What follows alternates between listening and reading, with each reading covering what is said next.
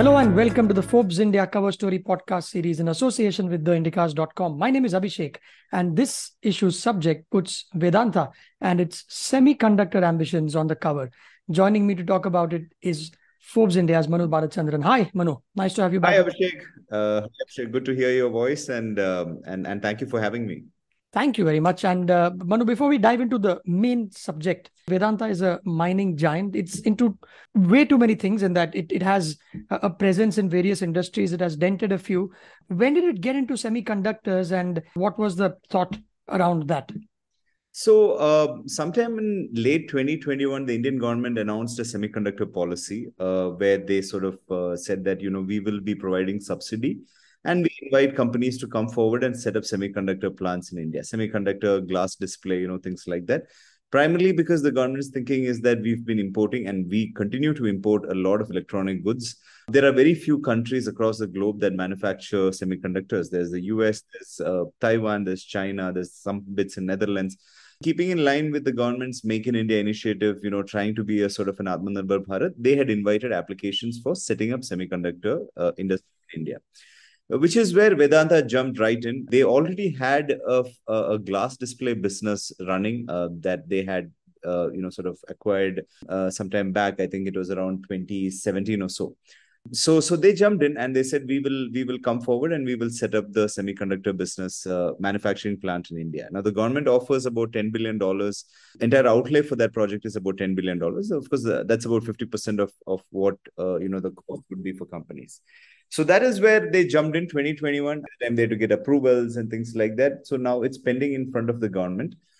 They have partnered with Foxconn to sort of build that whole semiconductor plant. Right. And you open your article as well talking about how Akash Hebbar, he's the That's managing director of the semiconductor and global display business of Vedanta. So they have a proper division in place with Mr.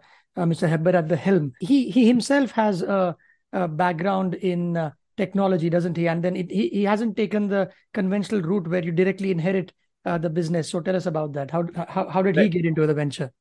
Right. From what I understand, I mean, Akash joined the family business only in 2017. He got married into the family sometime in 2013 or so. But then post his marriage, he had gone to do his MBA. And then after that, he had come back to work with McKinsey. And McKinsey is something that he had really wanted to work with because they sort of have a technology division which interacts with the top sort of IT companies, tech companies across the world. So while he was doing that, he sort of had this conversation with his father-in-law, basically, where he asked him, why haven't you been joining the business?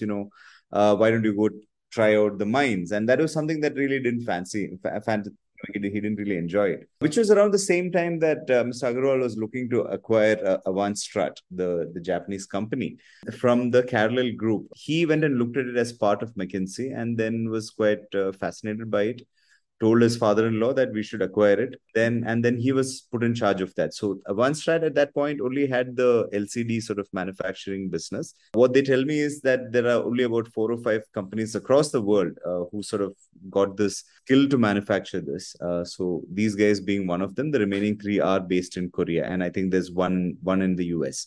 At that point, I think Vedanta was also very keen on setting up a sort of an LCD business, flat TV business in India. They had floated a company called Twin Star Display Technologies, but I think that didn't go through. It didn't somehow work out. But OneStrat was there at the background. And then when the government announced the semiconductor policy is when they jumped in. Now they've got the experience with the LCD substrate business, and now they've also got, they've sort of tied up with Fox for the semiconductor bit. And how did the whole semiconductor shortage, the chip shortage, how did it affect the company, or is it that they were in the business at the right time?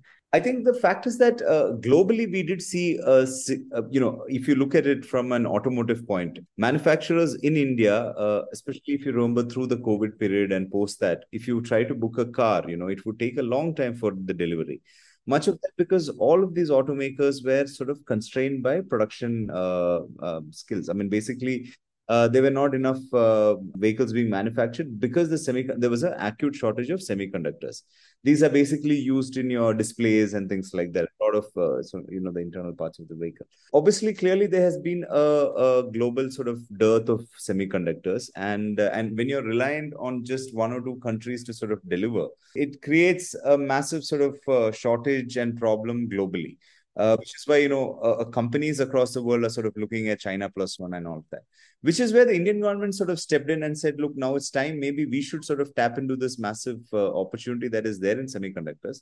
We should manufacture our own semiconductors because electronic imports. I mean, especially during COVID and post that, we are all heavily reliant on your mobile phones, on your TV, on all things gadgets these days. So how do you cater to that? That is, you've got to be self-sufficient, and which is what was government's thinking, which is where these guys have jumped in. Now it's going to obviously take them a few more years before they start bringing out their own product, their own target, that they'll see revenues only by 2027 in the semiconductor business. They'll see revenues in the glass business by 2025. Now, all of this obviously depends on the government approvals, which, according to a report yesterday, says that the government is sort of in the final stages now. The approval should come in soon. Talking about time, you said 2027 before they start reaping benefits of it. I think, was it Mr. Heber who told you that it's a long gestation period? It's not like 5-10, but it's like a 20-year time frame that you need to look at when it comes to the semiconductor industry, like let's say a mango seed, which will take a while before it starts bearing fruit. Absolutely. So it's going to take that time, but simultaneously there are a few other players who are keen on it. Vedanta probably and most likely will be the first of the players. But like as Mr. Hebar says in the story, we want an entire ecosystem to develop. We want more players to sort of come into this.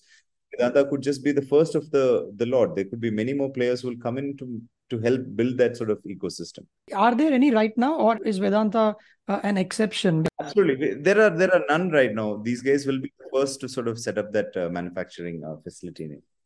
Right. And so where next? Where is it that is what I understand, they've struck a deal with Gujarat. The government has basically, I think, the Prime Minister, from what they've told me, the Prime Minister has made announcements in some of his election speeches, and then Ashwini Vaishnav himself was there for signing some agreement at Dholera in Gujarat.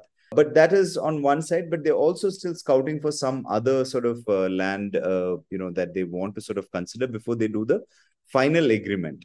As of now, they have been allotted land in Dholera, is what I understand. You also had a chance to talk with Anil Agarwal. So how does he see semiconductor business as part of his conglomerate, and how important is it for him? He spoke at length about, what has been happening with the semiconductor industry, and generally, and he sort of echoes what his son-in-law says about, why we really need to sort of bring in import substitution and be able to manufacture this in India and not be reliant on countries globally. Now, interestingly, all of this plans around semiconductor also comes at a time when Vedanta has had, on the back of what has happened at Adani globally, there have been question marks about Vedanta's debt. Vedanta has I think about a $13 billion debt. And also, Mr. Agarwal himself was trying to bring some cash into his business by selling, the Vedanta zinc business to Hindustan Zinc Limited, which is a subsidiary of, which is, part of Vedanta Group, but the government sort of blocked it. That was about $3 billion that didn't come through. So, there were a lot of questions about, how they're going to be dealing with debt. Despite all of that, he seems quite confident. He says the company generates about 60,000-70,000 crores in cash every year, and they've invested $35 billion in the past years. So there's really no concern about their debt. There shouldn't be much problem. Vedanta essentially now wants to be, on one side, wants to be in the natural resources, which is their forte. Your zinc, aluminum, silver, name it, all the natural resources they want to be. Now, on the other side, they also want to focus on the new age industries, which is where, semiconductors, glass display, Sterlite Technologies, company, they have a renewable energy business. So that is on another side. So that's basically the two arms under the bigger umbrella of Vedanta that he's looking to build over the few years. And I think semiconductor is something that he's very passionate about, very confident about, doing well. And what he told me in terms of his vision is that, he doesn't want an India where, people are scouting for jobs. Instead, what this does is enable people to have access to technology, which in turn will generate entrepreneurs, create ecosystem of SMEs and MSMEs and, things like that. So seems quite bullish about it. Excellent. A big capex as well, isn't it? Some 1.54 lakh crores. Yes, that is the outlay for the entire Hmm. semiconductor program, but of which I think 50% will be 50%, yeah. gone. The remaining 50% of which I think 20% will come from state subsidies, in Hmm. terms of power and things like that. The remaining is what Vedanta has to bring to the table. Now, of that, Right. they will bring about 30%. They say they are not, sort of struggling for cash, so they're okay. Hmm. And 70% they should be able to get as debt funding, and which he refers to as as there's about $3 billion that is available, Hmm. $3 trillion available for in debt across the world, for infrastructure, semiconductor industry, and so on. So it shouldn't be really difficult for them to tap into that. So net, they're all right, in terms of funding for the project. Lovely. We look forward to a follow-up story on this one, Manu, in due course from you. Thanks a lot Absolutely. for your time on this podcast. Thanks so much. All right. Thank you so much, Abhishek. Thank you. All you listeners, you can get this podcast on ForbesIndia.com or any other app that you use to download your podcasts. And to have someone call you for a Forbes India subscription, message Forbes to 51818.